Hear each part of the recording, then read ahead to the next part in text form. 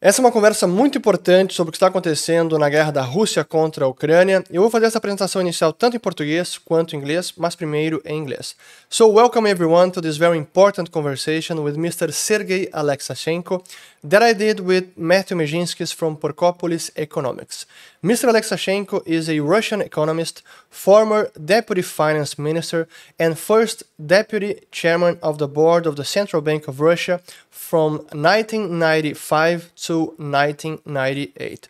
We covered many topics ranging from the ongoing war, the economic consequences of the conflict, the financial sanctions, and the increasing repression within Russia. Please share it and I hope you enjoy it. Então essa conversa que eu gravei junto com o Matthew Mezinskis da Porkopolis Economics, com o Sergei Alexashenko, que foi vice-ministro de Finanças da Rússia e também vice-presidente do Conselho do Banco Central da Rússia entre 95 e 98. E nós cobrimos vários assuntos sobre a guerra, as consequências econômicas do conflito, as sanções financeiras e a crescente repressão dentro da Rússia. Espero que vocês gostem e, por favor, compartilhem o vídeo. Agora fiquem com a conversa.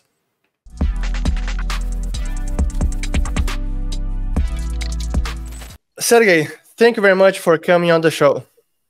Fernando, thank you. Nice to see you. Nice to see you, Matthew. And Nice Matthew as well. Thank you very much for helping me here and have this conversation with Sergei about everything that is going on in Russia with this invasion in Ukraine. And I wanted to start this conversation from the perspective of the Russian population, because I've read all of your recent newsletters on Behind the Iron Curtain, and it's incredible how it seems the Russian population in general, they don't even know about the aggression, the invasion. The word war has been somehow criminalized. People cannot refer to it in Russia. So how is this repression and the propaganda within Russia right now? Fernando, you have described the whole situation, and Matthew maybe has some reminiscences from his early years, or at least from his parents, that it is 100% censorship in Russian media. In the last 2 weeks, when Putin started the invasion of Ukraine, he demolished all independent media. He criminalized any publication of news that tells the truth, that provide any facts about the war. And if you watch Russian TV, all Russian news TV is controlled by the government. So there is nothing about the war. Some very small phrases about some type of special military operations, but not describing what does it mean, how it looks like. And don't be foolish. Kremlin invested heavily in internet, and they have created several what is called troll fabrics that created enormous amount of fake content in the internet. And that's why if you are a newcomer and to the web space and you want to find some news about what's going on in Ukraine, the most popular videos will be those produced by Kremlin. So for ordinary people, it is not, if you are not deeply, especially interested in this topic, if you are not ready to spend, let's say, significant time to investigate what is truth, to understand different viewpoints, it's okay, sooner you will not be able to find the truth and what's going on in Ukraine. So it's 100% censorship, and very cruel at 6 to 15 years in jail if you say something in Russian media about the war. It's absolutely incredible, the censorship that's going on at the moment. But I think one more thing that like the average American, for example, doesn't understand is, even though it's been very like brutally censored in recent days, my understanding is the Russian media, basically from the beginning of the Putin regime, has been targeted, from Berezovsky and Gusinsky, having their channels taken from them. It's a long time coming, isn't it? This process of censoring the media in Russia. Matthew, you are completely right. Mr. Putin was inaugurated as a president of Russia in May 2000. And 1 week later, he launched an attack. Not he himself personally, but KGB, FSB, Russian launched an attack against Media Most, the media empire of Vladimir Gusinsky.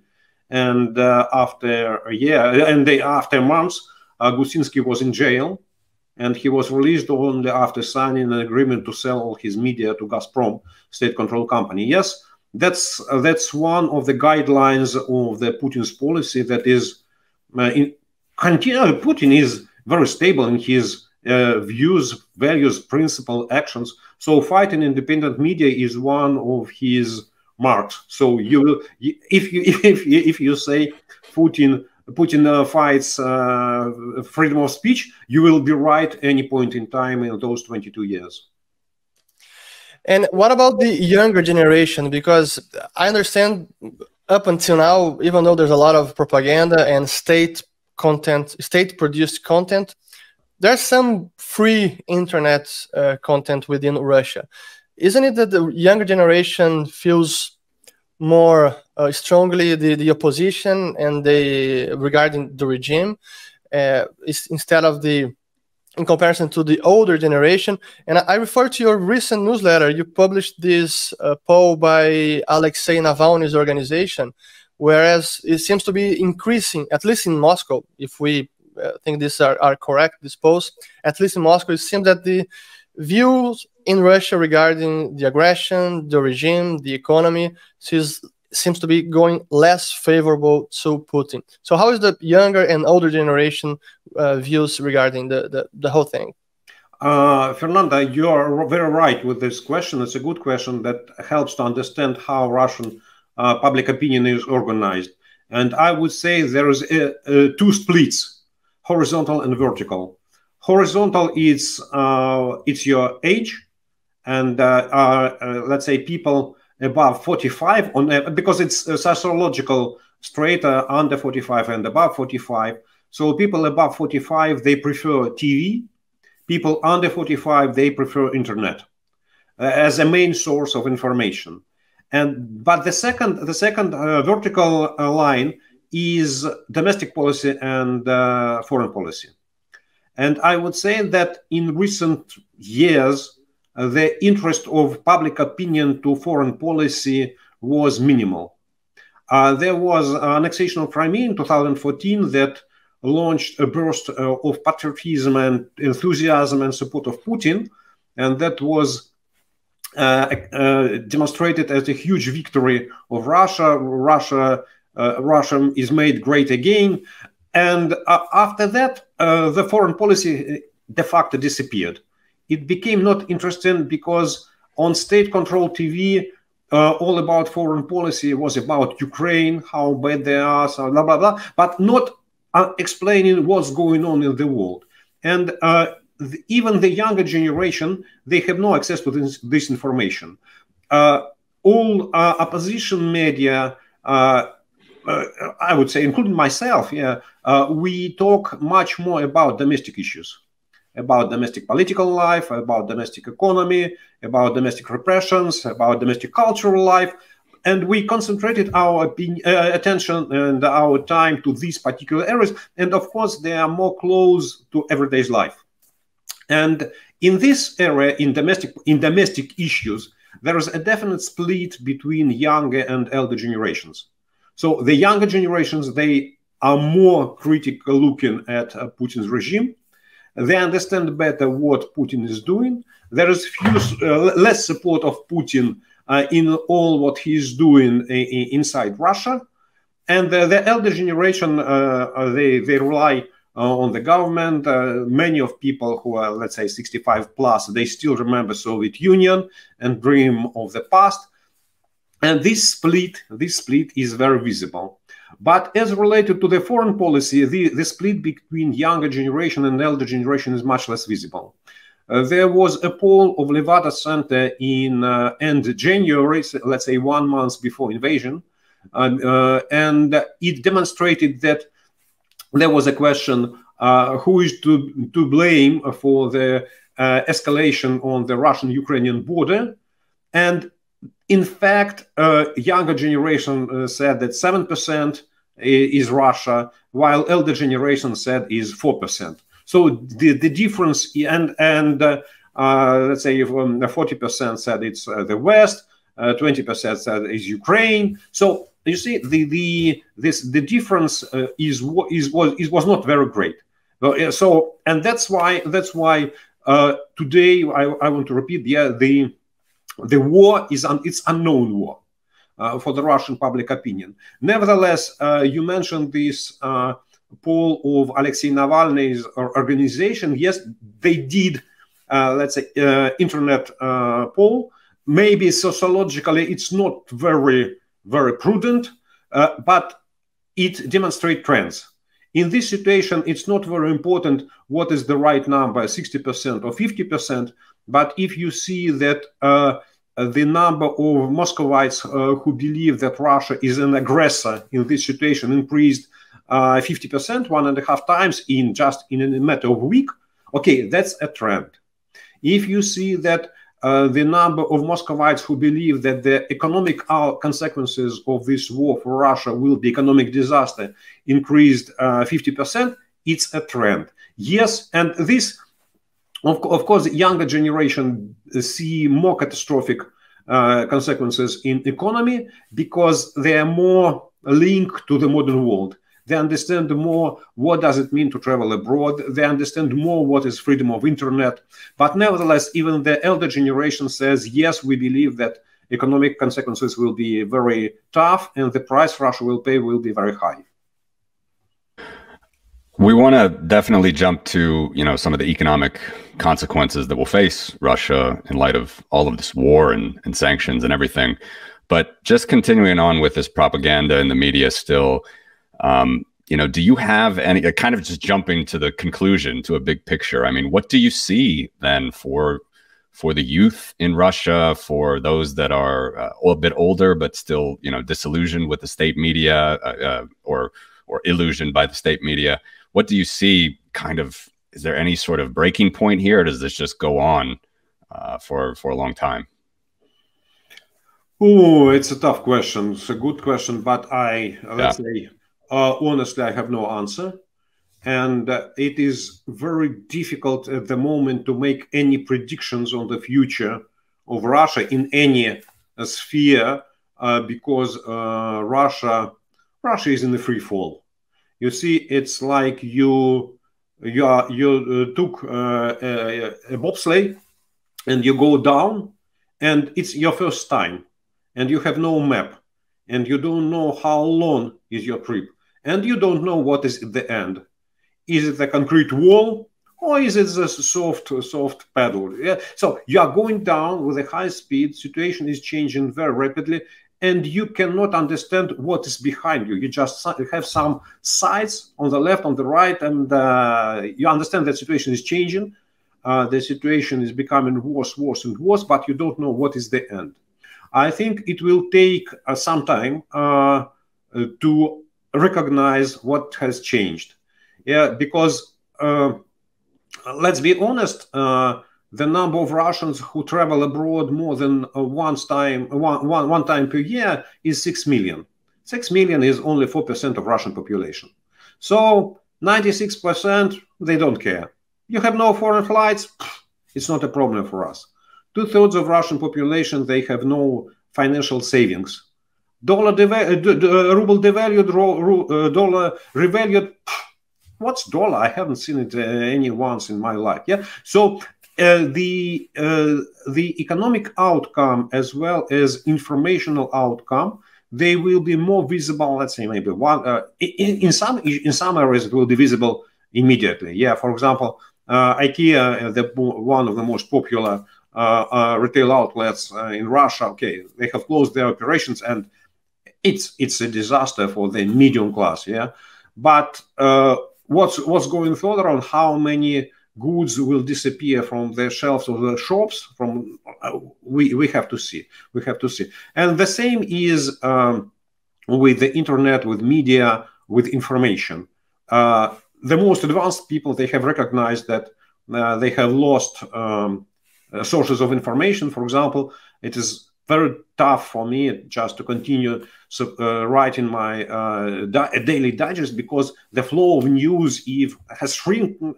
It's shrunk, and it's so limited. Yeah, but for the rest of the people, they have to understand, okay, Facebook is blocked, Twitter is blocked, and social media are unavailable. And it will create some change, but the changes in the public opinion, they will be not immediate. Yeah, it's the media out, any media outlet can be closed in 1 minute, in 1 second, while the change in the attitude and the recognition will take, I don't know, maybe a month, maybe 2 months. And let's talk about the sanctions now, because this has been one of the consequences of the invasion, that we know Putin was preparing for some kind of sanctions, especially from the financial part.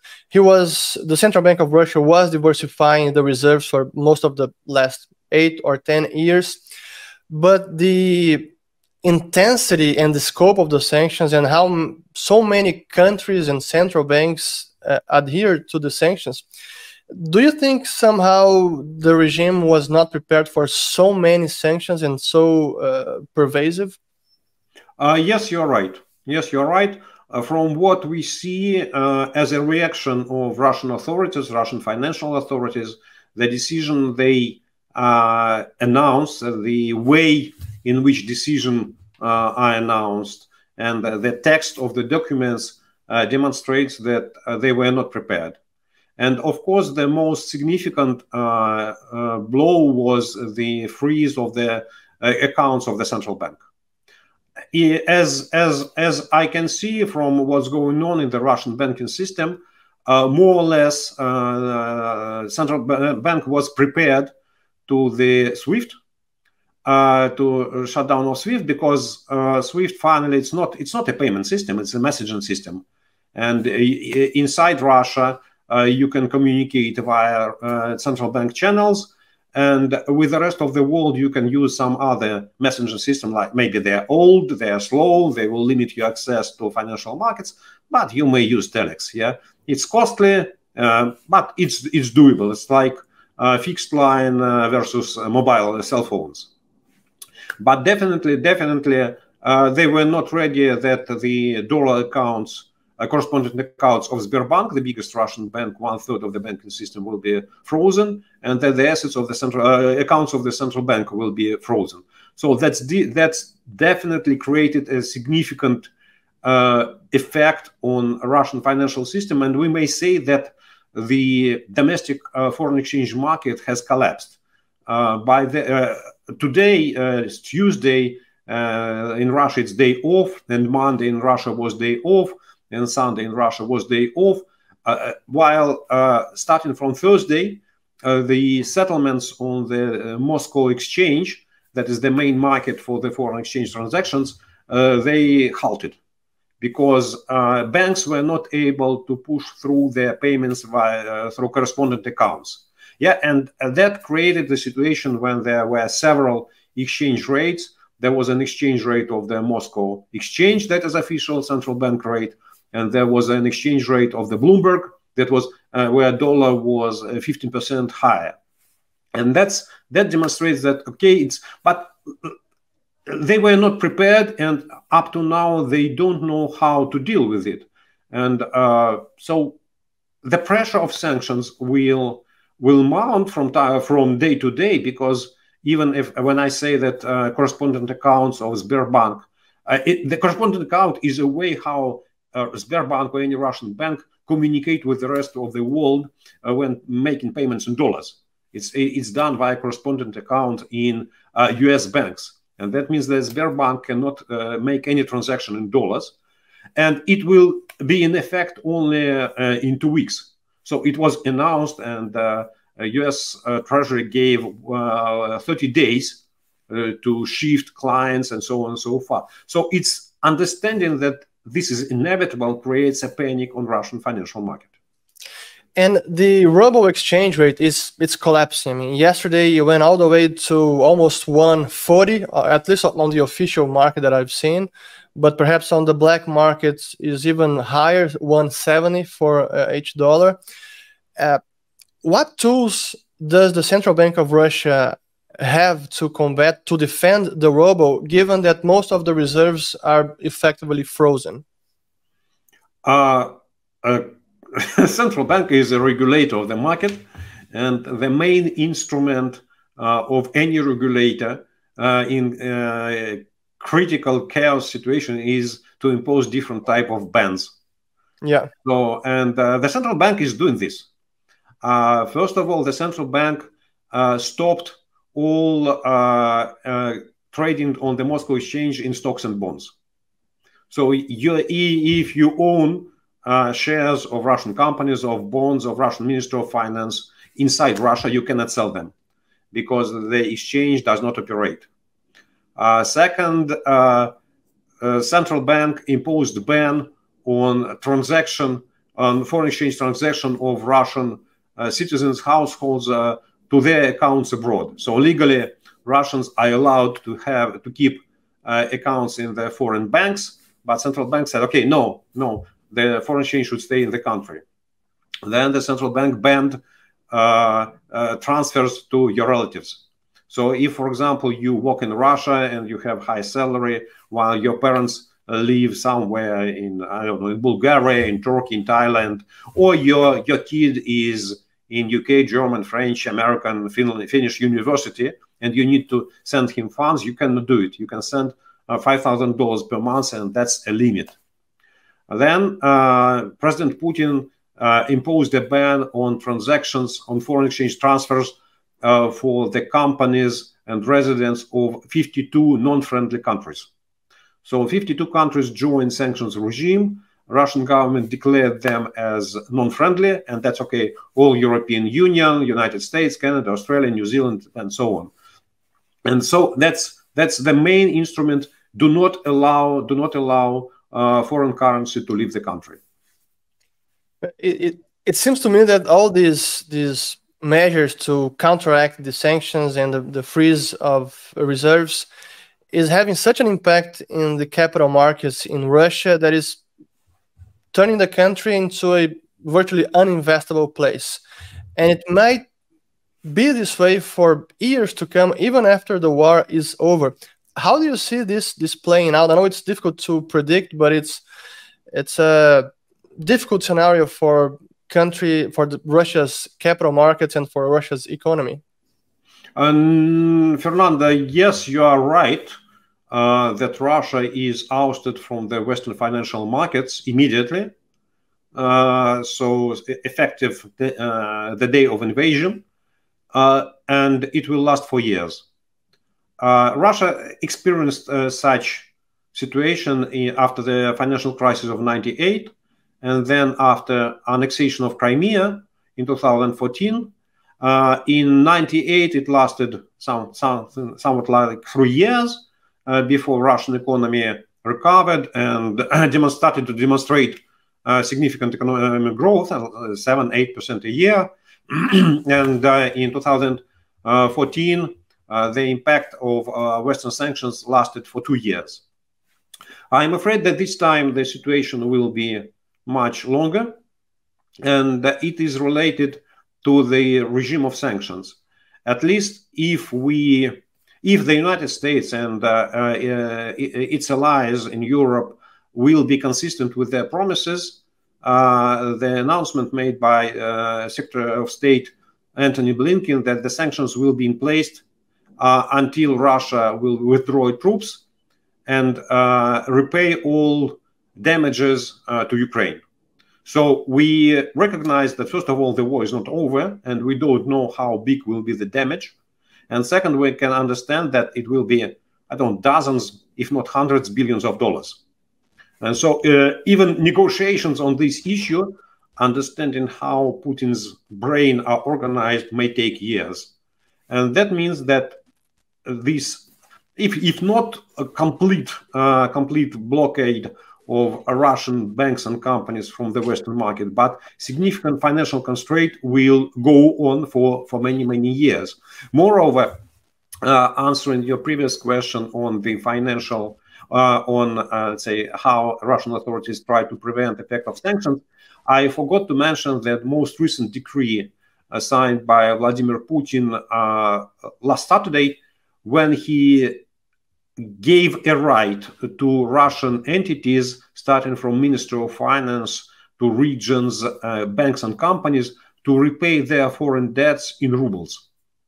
And if Russian residents who are repaying debts are paying debts to the residents of those 52 non-friendly countries, they may, once again, not have to, but they may place rubles into special accounts that are restricted by the central bank. So we, in the situation, technically it's the default. Yes, because if, for example, on April 4th, when the Minister of Finance has to repay, Russian Minister of Finance has to repay $3 billion of Eurobonds, and it will pay some portion of it in rubles to special accounts with non-convertibility or non-transferability of funds abroad, that's a default, because there is a regulation, and that may cause cross-default over all Russian Eurobonds, and that means a lot of legal disputes all over the world. And the same applies to Russian companies. I don't know the end of the story, but last Sunday, March 6th, it was a time maturity date for biggest Russian oil company, Rosneft, that is controlled by the government, to pay its $2 billion bonds, Euro bonds. And on the day, at least as the end of Monday, the funds were not transferred to the agent. So technically, Rosneft has another 29 days before technical default transforms into real default, financial default, legal default. But if a legal default occurs, that means Rosneft, with all its oil export, will be under litigations, under arrest, and so on. So the situation is so unpredictable and so complicated that this financial blockade really may last for years. It's not a question of 1 or 2 years. Yeah, it's fascinating. It's amazing. On the topic of reserves, even in light of all of the steps and difficulties that the central bank is making to convert into foreign currency, we have obviously this unprecedented move of freezing foreign reserves from foreign central banks that the Bank of Russia has. I understand that they could still use these sort of in Russia, but outside of Russia, they're not going to be able to use them, basically. But can we dig a little bit deeper into the numbers there? Because my wife, actually, she speaks Russian. She was happy. She follows your commentary a lot, and she enjoys it on Milov and so on and so forth, other places. She was glad we were speaking. But she actually, I didn't get the numbers from the Russian Central Bank website or whatnot. I know it's hard to actually access some of these sites right now, as you know. But she gave me some numbers, and I'm just curious if you could help us understand them just a little bit more, because I understand maybe it's $1 billion a day that they're spending in Ukraine. But as I understand, and correct me if I'm wrong, the pre-invasion Russian reserves, which I assume is at the central bank and other government funds, because I think it's a little bit more than just at the central bank, is about 640 billion. Was 640 billion. That's the pre-invasion Russian reserves. And then as of now, I understand that they're down to like $190 billion, 130 billion of which is gold, and 60 billion of which is just yuan based. Is that correct? Something like that? Matthew, more or less. It was 643 billion, 135, the latest number, in gold, and 77 billion in yuans. But on general, the magnitude is correct. Yes, that's true. So, yeah. So what does that mean for, I know it's, as you said, it's a very fluid situation. It's very complicated. There's so many things that the Russian central bank could do or other central banks could do. But yeah, if all they have really at foreign reserves to finance these big ticket items like the war, which, I'm not sure if it is $1 billion a day. That's a figure I've heard. But is it really that all they have is like unmovable gold and then, yuan based, non-convertible yuan? Yes, that's true. No, let's start with the reserves. Yes, that's true. Yuan is non-convertible. maybe for the central bank purposes in the current situation to keep its, I don't know, 10, 12, 13% of its foreign reserves in yuan. Okay, you're right. Finally, China is one of the biggest trading partner. And if you have some agreements with the People's Bank of China, okay, it's convenient policy. But in the time of sanctions, it's definitely non-convertible. And it's not the currency that is needed for the Russian financial market. So Russian banks, companies, they borrowed in euros and in dollars, a little bit in Swiss francs and pounds, but not in yuans. So, and that means that these funds, these reserves, they are non-convertible in my view. Gold is physical; it's all kept in Russia, so it's in the hands of the central bank, in the hands of Kremlin. But the gold, physical gold, you have to sell it. Yeah, and we have to understand that it is 2,250 metric tons of gold.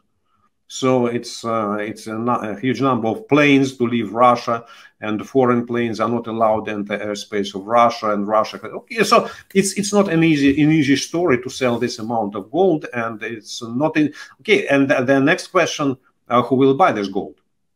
Because if the seller will be the central bank or the Minister of Finance, the dollar proceeds or euro proceeds, they will be frozen immediately. So technically, it's not an easy story. Nevertheless, I think that the situation, at least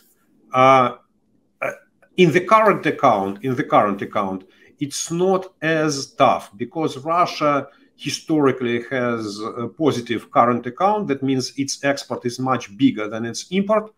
And in the stable situation, that means that inflows of foreign exchange to accounts of Russian banks, not central bank, but Russian financial system, are bigger than outflows. And as I said, central bank organized a circle of inter-Russian banks, Russian interbanks correspondent accounts in dollars and euros. So they may make settlements payments among themselves without showing those transactions to European Central Bank or to Federal Reserve. So within Russia, banks may settle in dollars and may settle in euros, including central bank. Central bank may keep, for example, some portion of its dollar reserves, for example, in the account of, I don't know, Gazprom Bank. Maybe not significant portion, but let's say several $billion, it's possible, yeah, and nobody will be able to identify that those are funds of the central bank.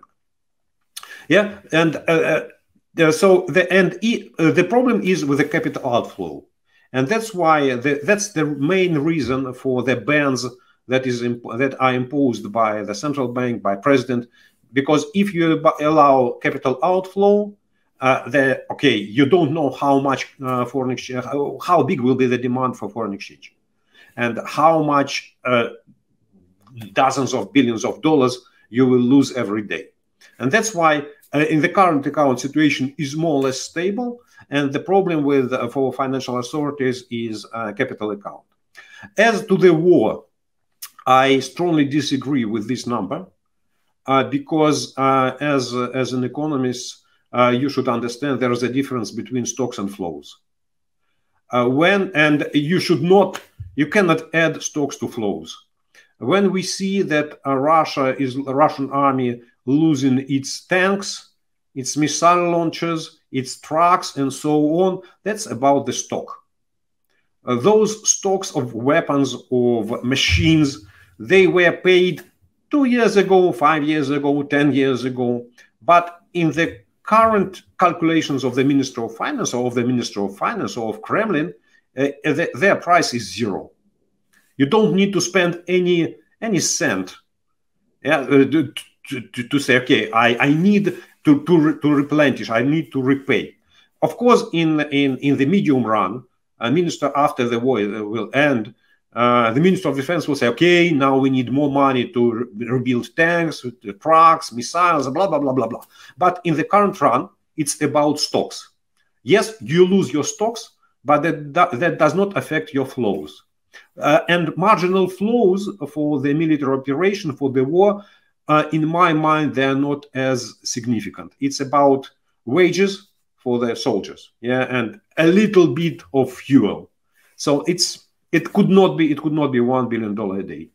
Like 10x less than that, 100 million, or I would say yes. I would say something like that. Okay, interesting. And still regarding the sanctions, you mentioned the current account and the exports being higher than the imports. That's mostly because of oil and gas and some other commodities. But since we are seeing a possible escalation of the conflict, or at least the conflict is not yet being resolved, it's going to take longer, we might see the sanctions escalating to oil and gas. I think, today is Tuesday. It seems that Joe Biden is already threatening to ban Russian oil. Germany doesn't want to ban Russian oil and gas yet.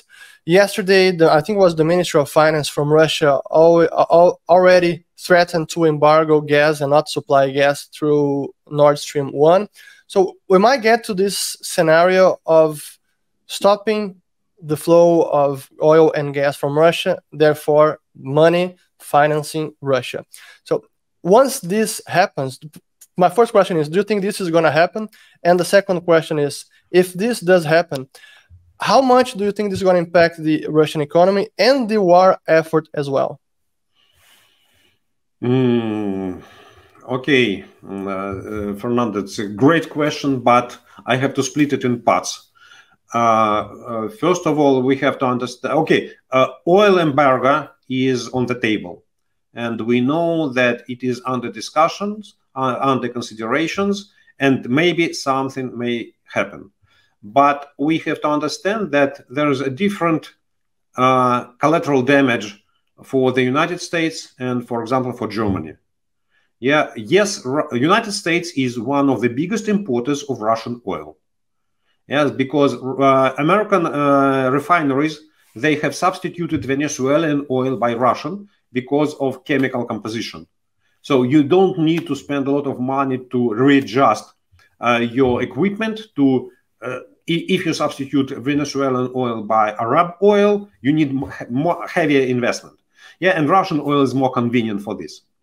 And if the United States impose ban on import of Russian oil, okay, that means that tankers that carry Russian oil will stop in the middle of the ocean, and the owners of this oil will start negotiating with consumers in other countries, which are India, China, again, maybe some other countries in Asia, like Pakistan. And okay, yes, guys, why not? Russian oil, no problem. 20% discount, 30% discount. But that means that on the, let's say, real economy, that means that oil production will go on in Russia. Yes, and the wells will pump oil. Pipelines will deliver oil to the seaports, and ships will carry oil all over the world. Okay, the price will be less. It will be not 110, but let's say $80 per barrel, or even $70 per barrel. But it's not a disaster. It's not a disaster. Russian budget is composed for this year as zero deficit, with a oil price level of $44 per barrel, and the exchange rate of something like $72 per barrel. So Russian, okay, there will be a little bit less of current exchange or foreign exchange in the accounts of the oil companies, maybe a little bit less, or because of the exchange rate, even more ruble revenues for the Ministry of Finance, while US refineries will need to invest in the readjustment of their equipment. But it will be psychologically and let's say in PR, as perception, it will be visible as a strong action. Why Germany is against? Germany and Poland, these are two countries that import bulk of Russian oil by pipeline. Russia exports only less than 15%, something like 13.5% of its oil by pipeline to Europe. That is former pipeline Druzhba, friendship. And it supplies oil to Poland and Germany. And it will be very difficult for Germany to I think both countries, Germany and Poland, they have limited capacities in their seaports to absorb oil delivered by sea. Poland definitely has no such capacities. And that means that those two countries, they will pay much higher price for these sanctions. And that's why they are against it. Yeah, because it's not an issue. Of course, the Western world may agree to substitute Russian oil by Arab oil or by, I don't know, African oil, and Russian oil will go to China. It will lead to some increase in oil price, and Western society, Western countries ready to absorb higher gasoline prices, but it will not affect current production. Current production may be affected if Germany and Poland agree to cut their import of oil, but how they can solve their domestic problem, it's a great question mark for me. And more or less the same happens with gas. Yes, Russia supplies gas by pipeline to Europe, and it's about electricity. It's about electricity production in Central Europe, in Southeastern Europe, in Germany, and no alternatives. No alternatives. I heard about this statement of Russian Deputy Prime Minister that Russia is ready to may cut supply of gas by Nord Stream 1, and I wonder, was this statement agreed with Gazprom? Because Gazprom in this situation has two options. First, if Nord Stream is blocked by Russia, Gazprom may deliver gas to Europe via Ukraine. Their spare capacity, and so that means that Gazprom will have to pay more money to Ukraine to deliver gas to its consumers. Otherwise, if it is complete halt of export of Russian gas to Europe, Gazprom has to freeze wells. That is costly, and Gazprom has to go to litigations in different countries of Europe, because it has violated contracts, and it will be costly, and assets of Gazprom will be arrested. But a day before, Gazprom repaid its bonds in dollars just in time. So I think it's a more emotional statement of Russian Deputy Prime Minister rather than economically calculated and rational. Yeah, there's a lot of energy dependence still from Europe, as has been talked about a lot on Russia. I guess two questions still regarding this. It's a horrible war right now. I have friends in Ukraine. We've talked about it a lot. I really feel for all of these people. We would love it to stop. But economically, how the Kremlin might be looking at this, the first question would be, even if they just left right now and agreed on something and just left Ukraine, I presume that all of the sanctions that exist probably will stay in place for some time.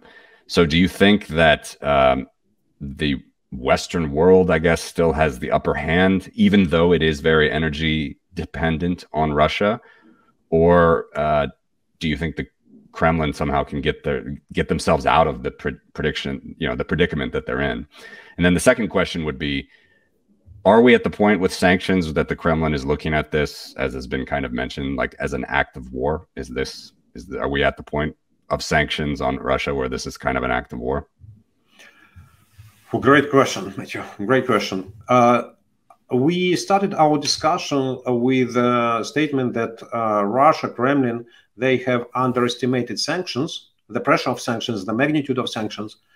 And another point we need to emphasize, in my view, Putin is still unaware of how strong sanctions have hit Russian economy and what is the damage for the Russian economy. At least his political rhetorics has not changed, and the activities of Russian militaries in Ukraine, they have not changed. They even more cruel became in the recent days. And that means that he does not change his assessment of the situations, of costs and benefits. And I think that the price Russia will pay economically will be huge. And I believe that the West will not remove sanctions, even if the war ends today or tomorrow. The West will not remove sanctions for many months, even not years. And I would say that the last point is the most important. It's not only about capital markets. And it's not, the capital markets are not the most important. Finally, if the country like Russia has a strong capital current account surplus, that means the economy has a lot of domestic savings. And it's okay, that means that economy has money, but money is not capital. Capital and money is not the same story. And what we see as the most significant impact of Western sanctions is decoupling. This was used, like decoupling between emerging markets and the developed markets. But nowadays we can say that the West is decoupling Russia from its technological systems and from its institutional systems. Yeah, so SWIFT is a financial institution. Dollar correspondent accounts is financial institution.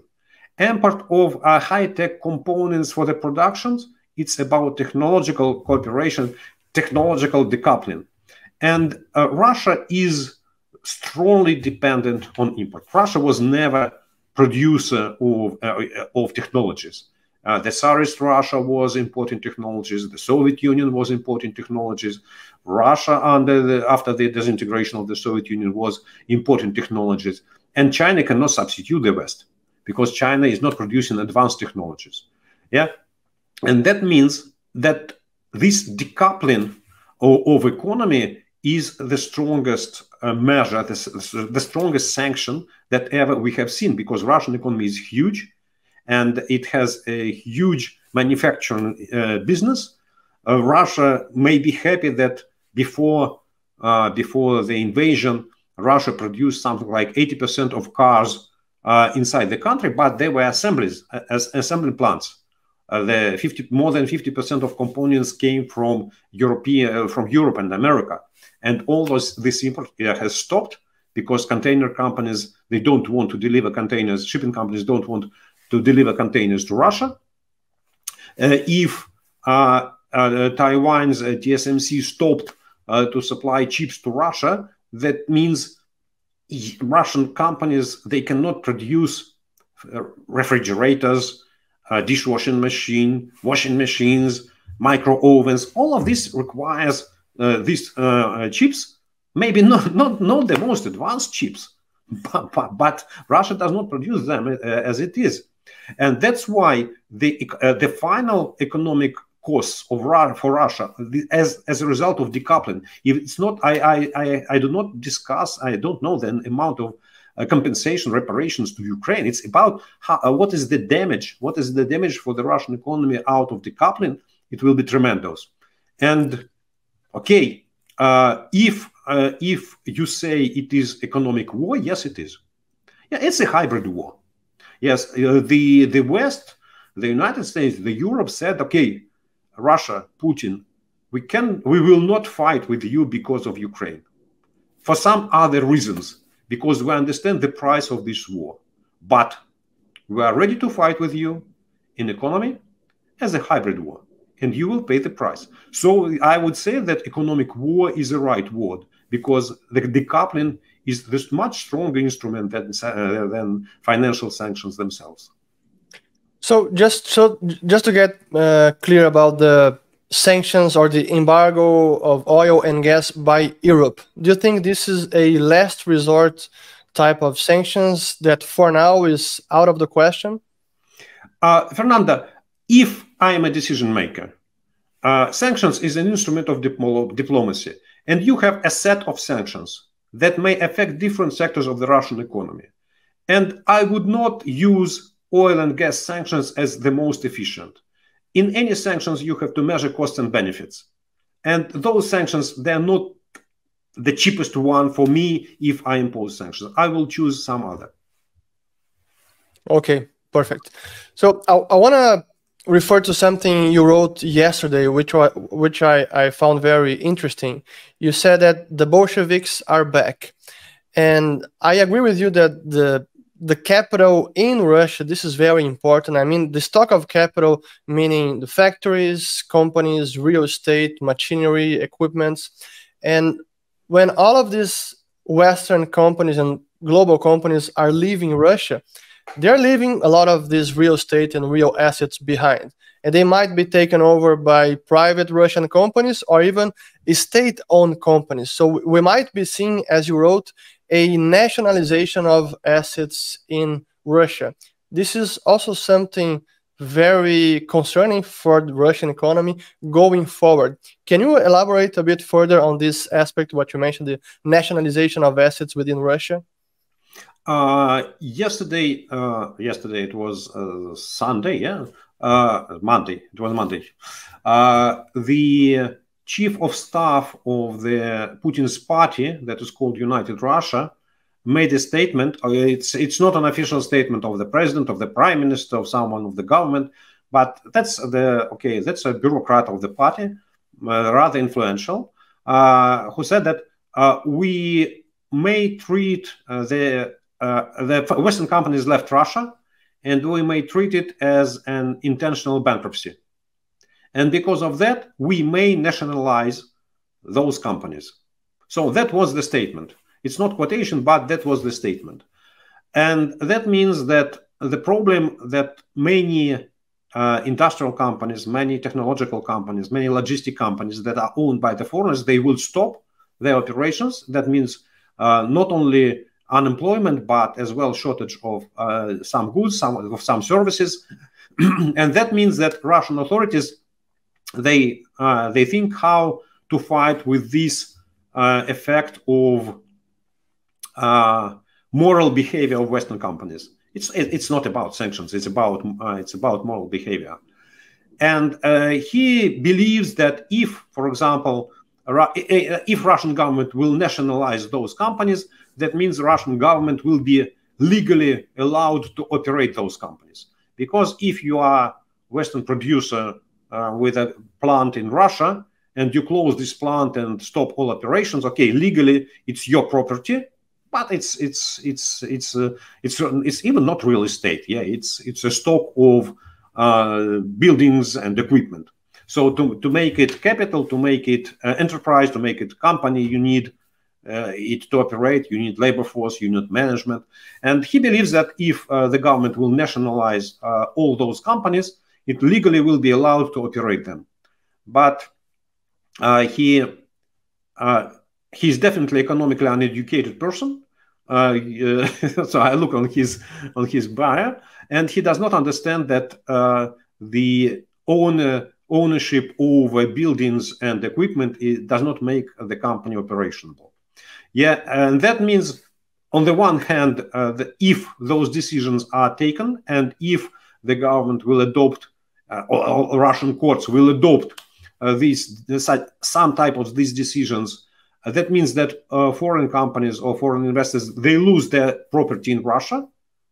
But on the other hand, the Russia may sell those companies or to give it under management to some Russian businessmen, but they will hardly be operational. Moreover, it's legal disputes for a long time. But on the other hand, if, let's say, sometime later, let's say the war is over, the peace with Ukraine is signed, the reparations are agreed, and the Western companies say, okay, I'm ready to reopen my business in Russia, there will be an issue of restitution, how to give the property back. So it's a very dangerous way. It's a very dangerous way because it creates problems. And once again, I do not see a lot of benefits. But it's one of the demonstrations that Russian authorities, they're in panic.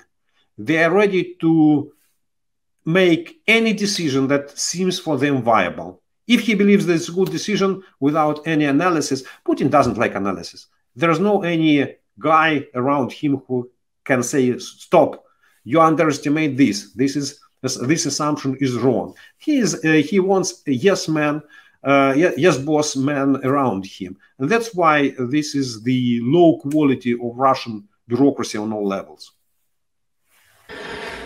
Yeah, it's unbelievable. Two more questions from my side on Ukraine. Well, really on trying to end the war in Ukraine, I guess. The first is these sanctions for everyday Russians. We know that they're censored and really not getting the information they need to stop the war. And I understand that there's like 1 million OMON police in Moscow and St. Petersburg. That's the number I heard as far as like, protesting. And as you said, 15 years for using the word war. So protests seem pretty tough. But as far as the sanctions that are in place right now, economically against Russia, the first question is, do you think that they would hurt the everyday Russian more than the oligarch society and the Kremlin, or 50-50, something like that? And then well, let me just ask that question first. Just that question first. Matthew, I think that sanctions will hurt the upper half of the Russian population. So if we have, let's say, if we split the Russian population by income, the lower 50%, sooner they will not feel it. Of course, they will feel inflation, and inflation will be spread over all products, even foodstuff, even though foodstuff produced in Russia, but they will not be able to link this inflation with the war. At least it will not be visible for them.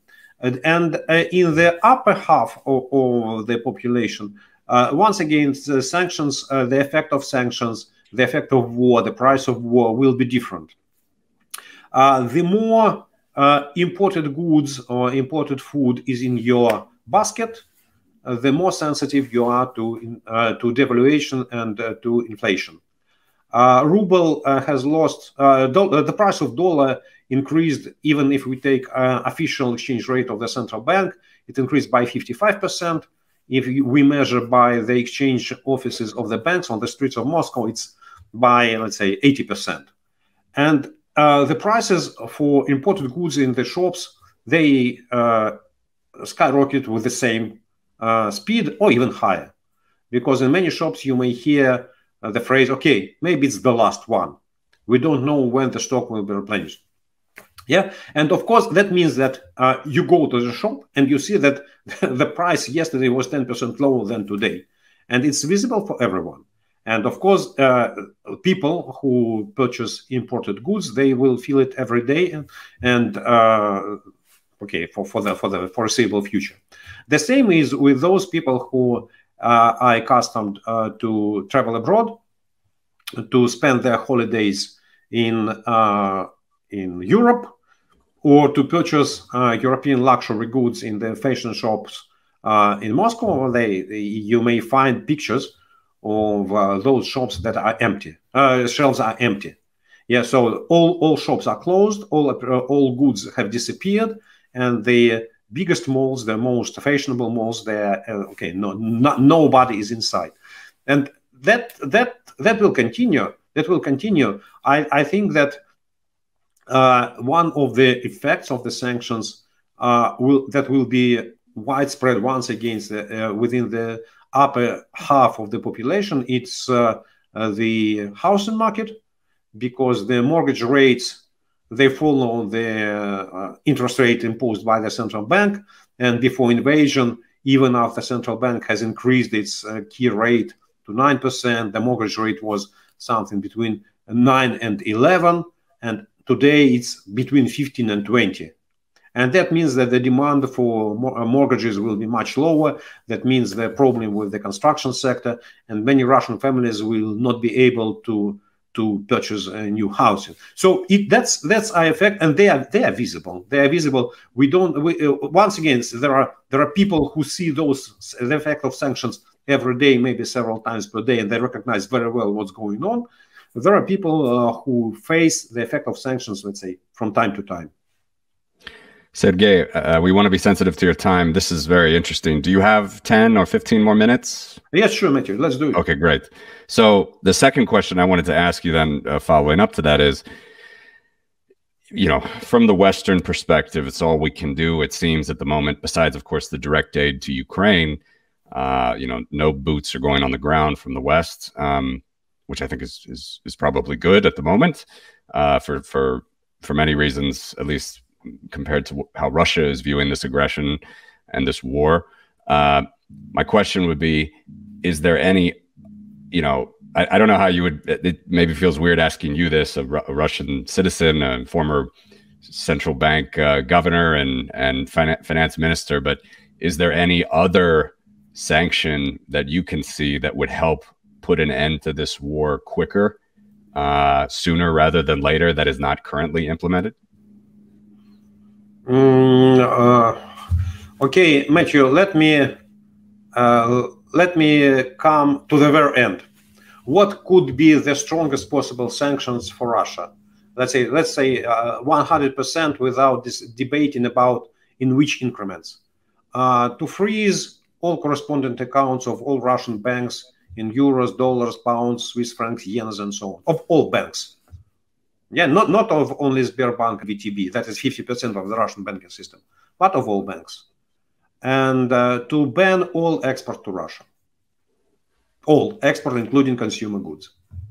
That's it. That's the maximum of sanctions that may be imposed on Russia.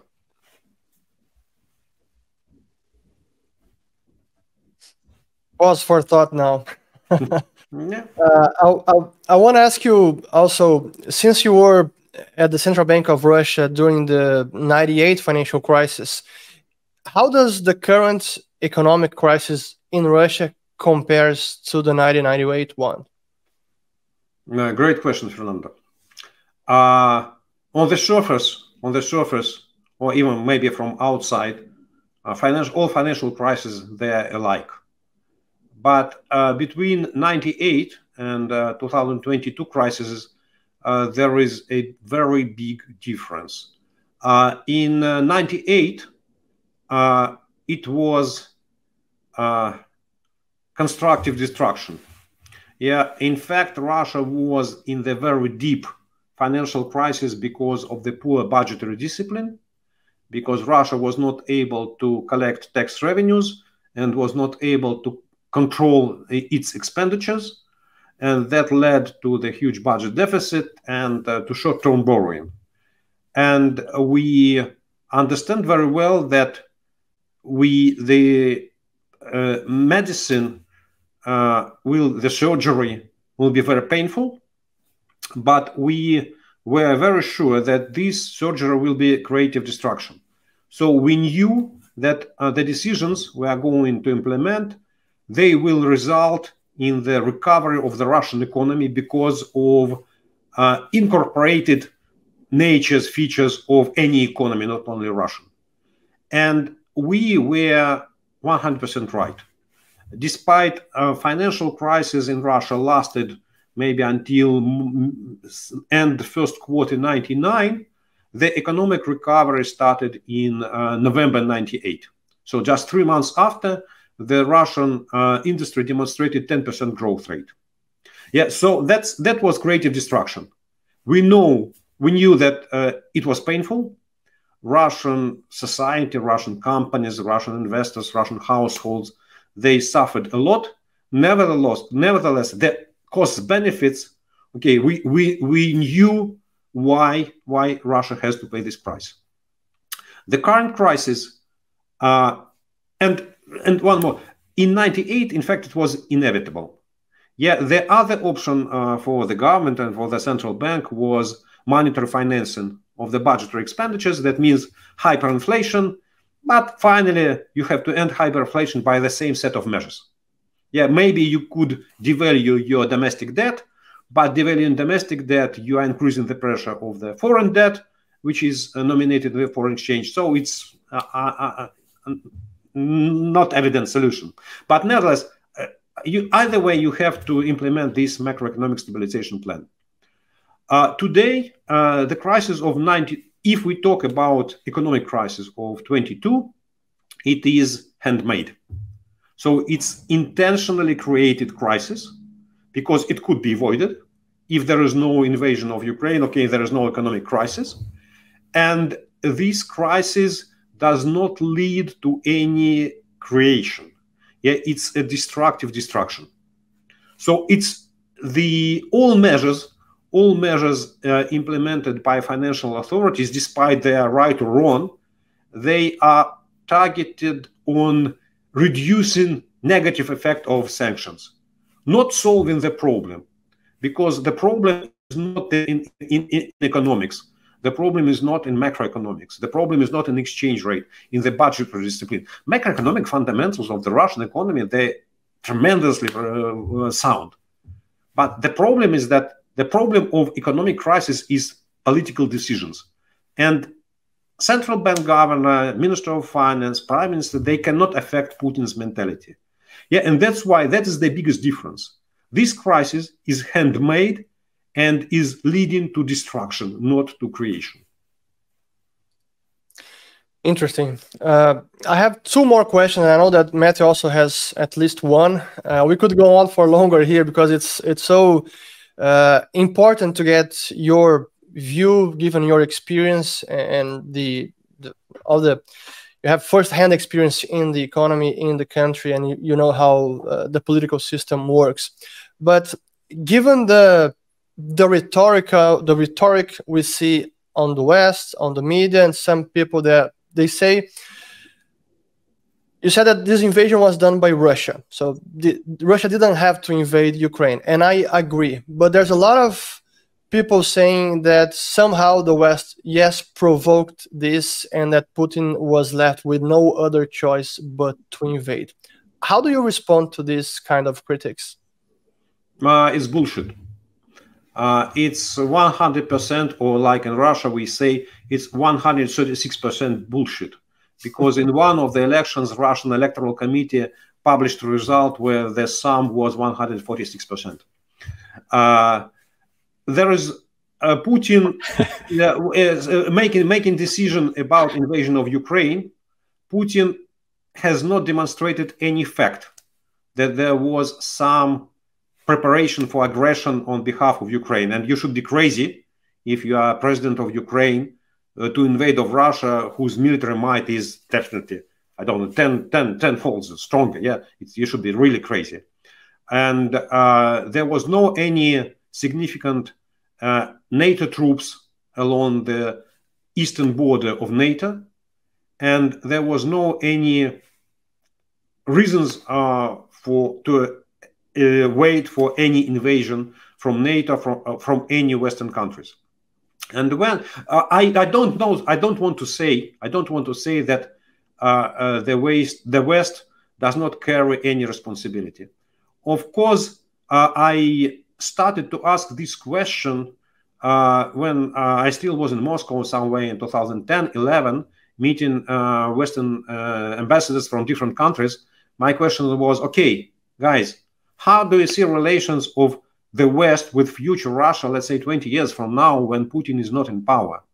What do you propose? How do you want to build? What is your policy towards Russia? How do you see Russia? And there was no answer.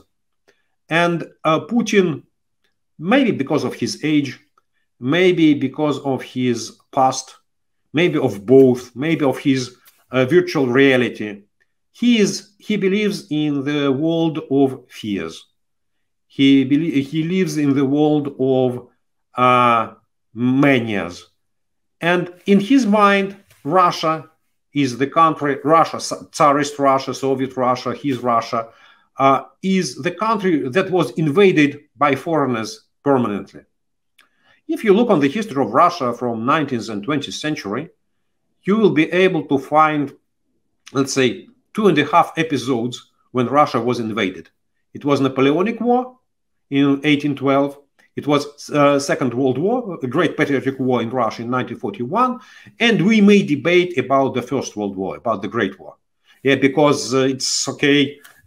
technically and legally, yes, Austria and Germany invaded of Russia, but Russia was moving first steps, saying we want to support Serbia. Yeah. So, but even if we take the First World War, it was only 3 times in the history. And if you look on the history of Russian invasions, I would say that it's about 20 times in 19th century and about the same number in the 20th century.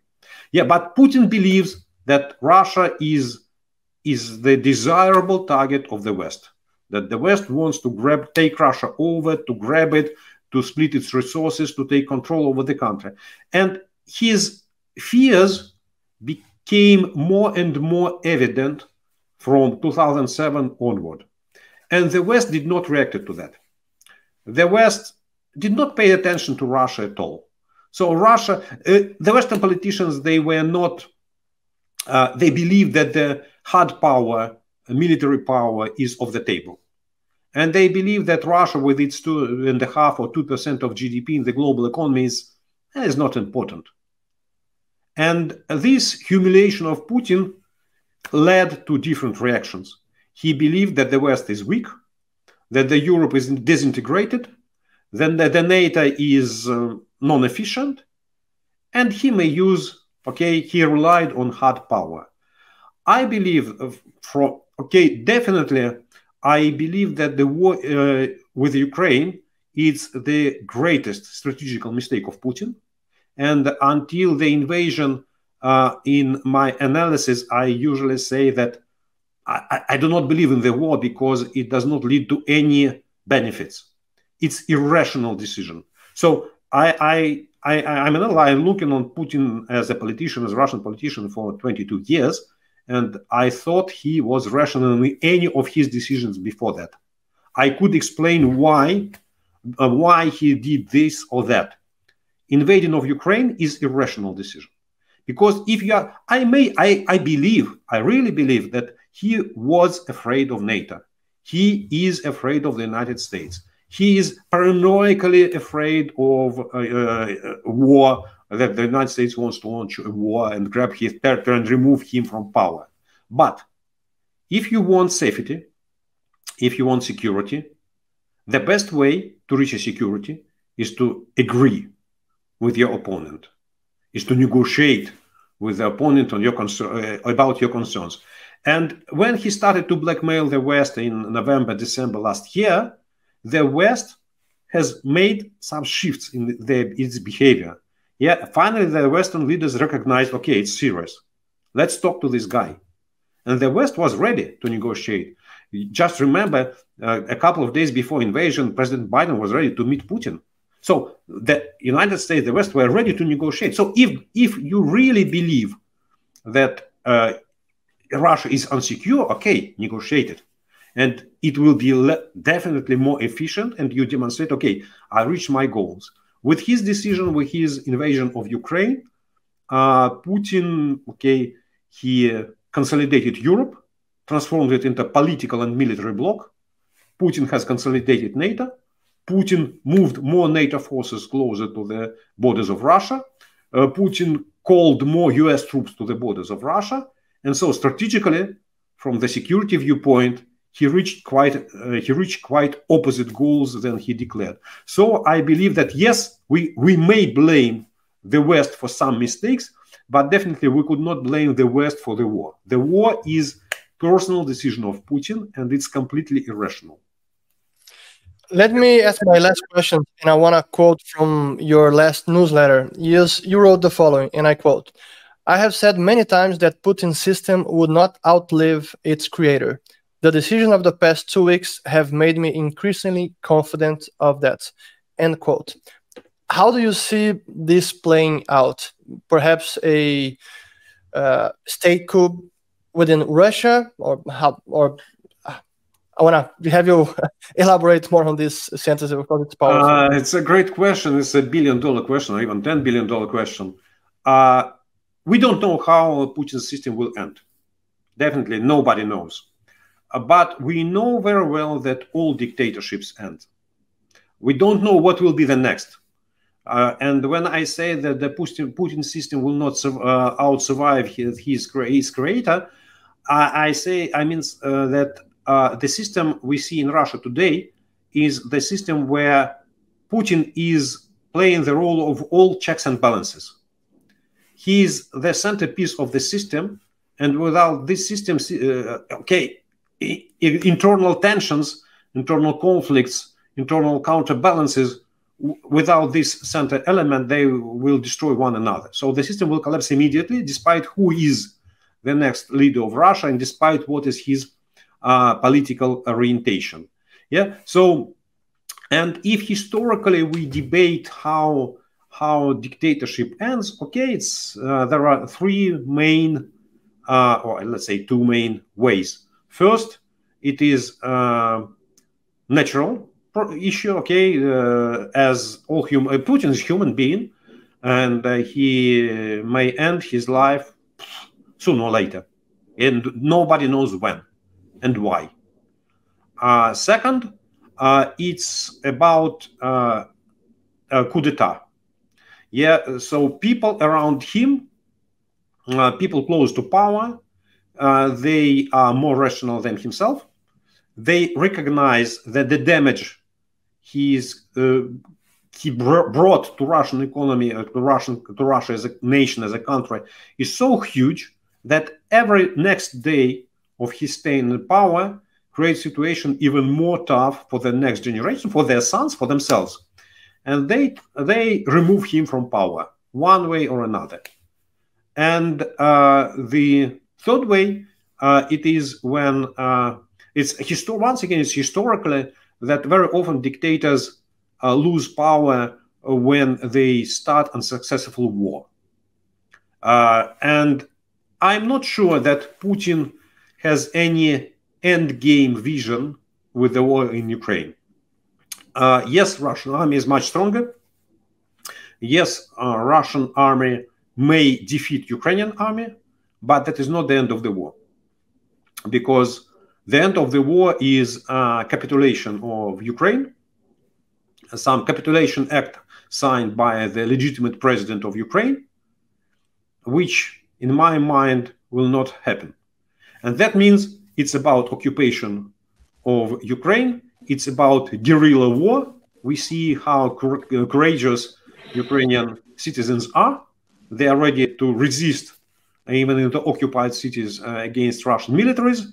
And the price of guerrilla war will grow up. And that's why this will destroy economy more and more. But the end story is that the burden of the war will destroy dictator. So that's I would be happy to say that I see the scenario of the political unrest in Russia, that Russian citizens will go to the streets with anti-war marches and protests.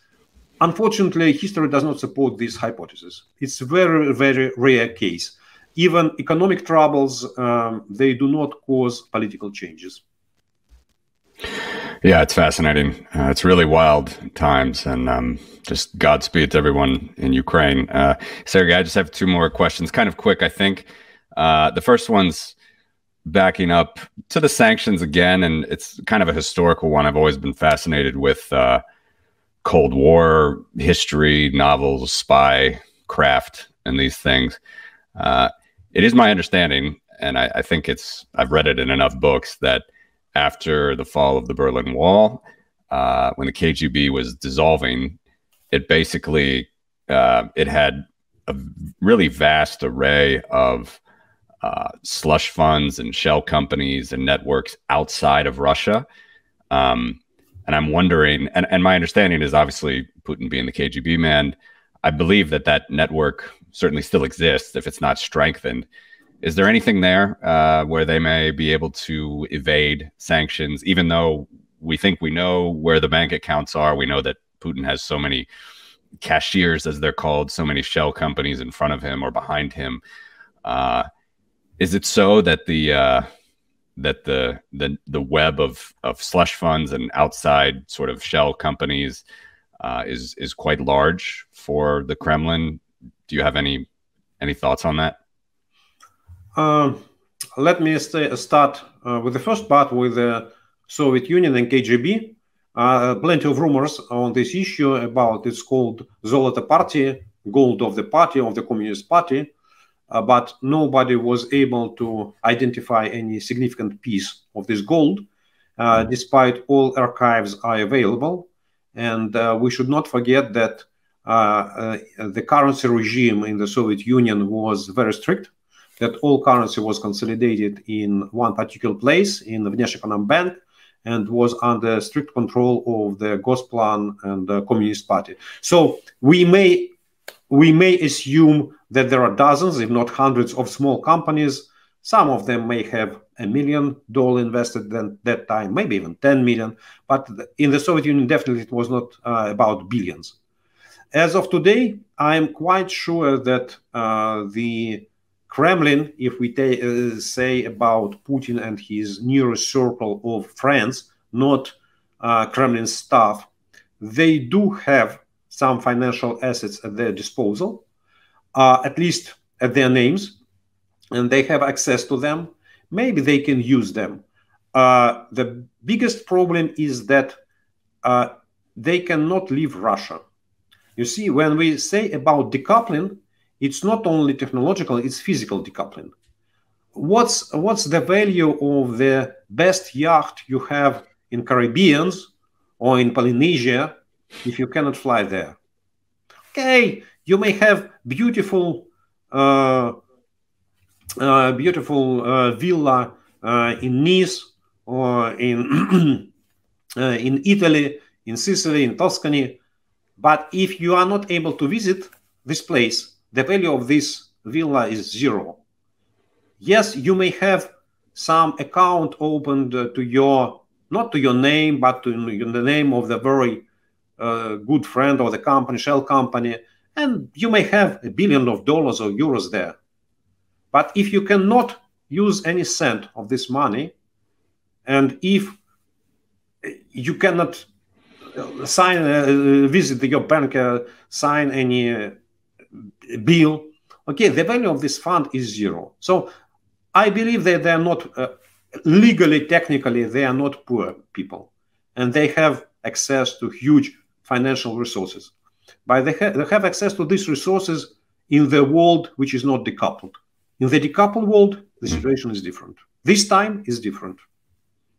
Yeah, interesting. Okay, and then just last one for me.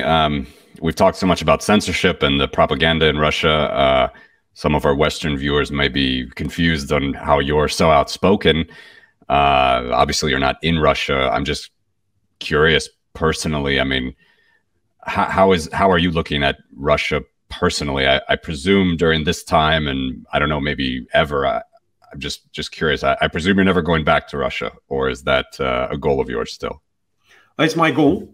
I cannot go to Russia because there is a warrant. I'm the wanted person in Russia, and I may say that I have one-way ticket. I may go there, but if air companies allows, but soon I will not be able to leave Russia. I will go to jail, and like Alexei Navalny when he arrived to Moscow. My dream is really to come back to Russia. I have many friends. I have my mother there, but it is possible only after Putin regime collapse. So the next day, as the window opens, I will fly to Russia.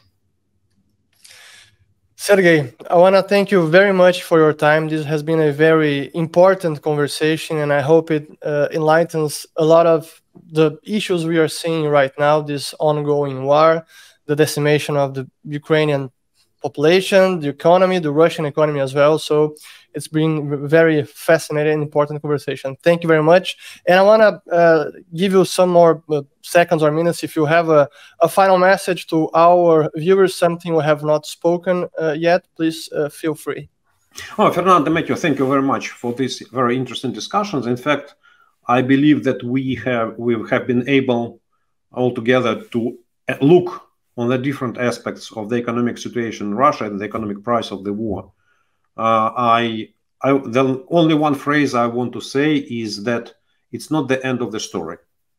It's not the end of the story. The story is going on. Unfortunately, it's not a show. It's a war. and the price of war will increase for Russia, definitely for Ukraine. For Ukraine, this war will be much more costly, and I think that the West should be ready to help Ukraine after the war. We should not forget about this.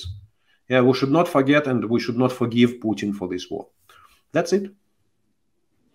Thank you very much, Sergey. Thank you, Fernando. Thank you, Sergey. Nice to meet you. Thank you so much.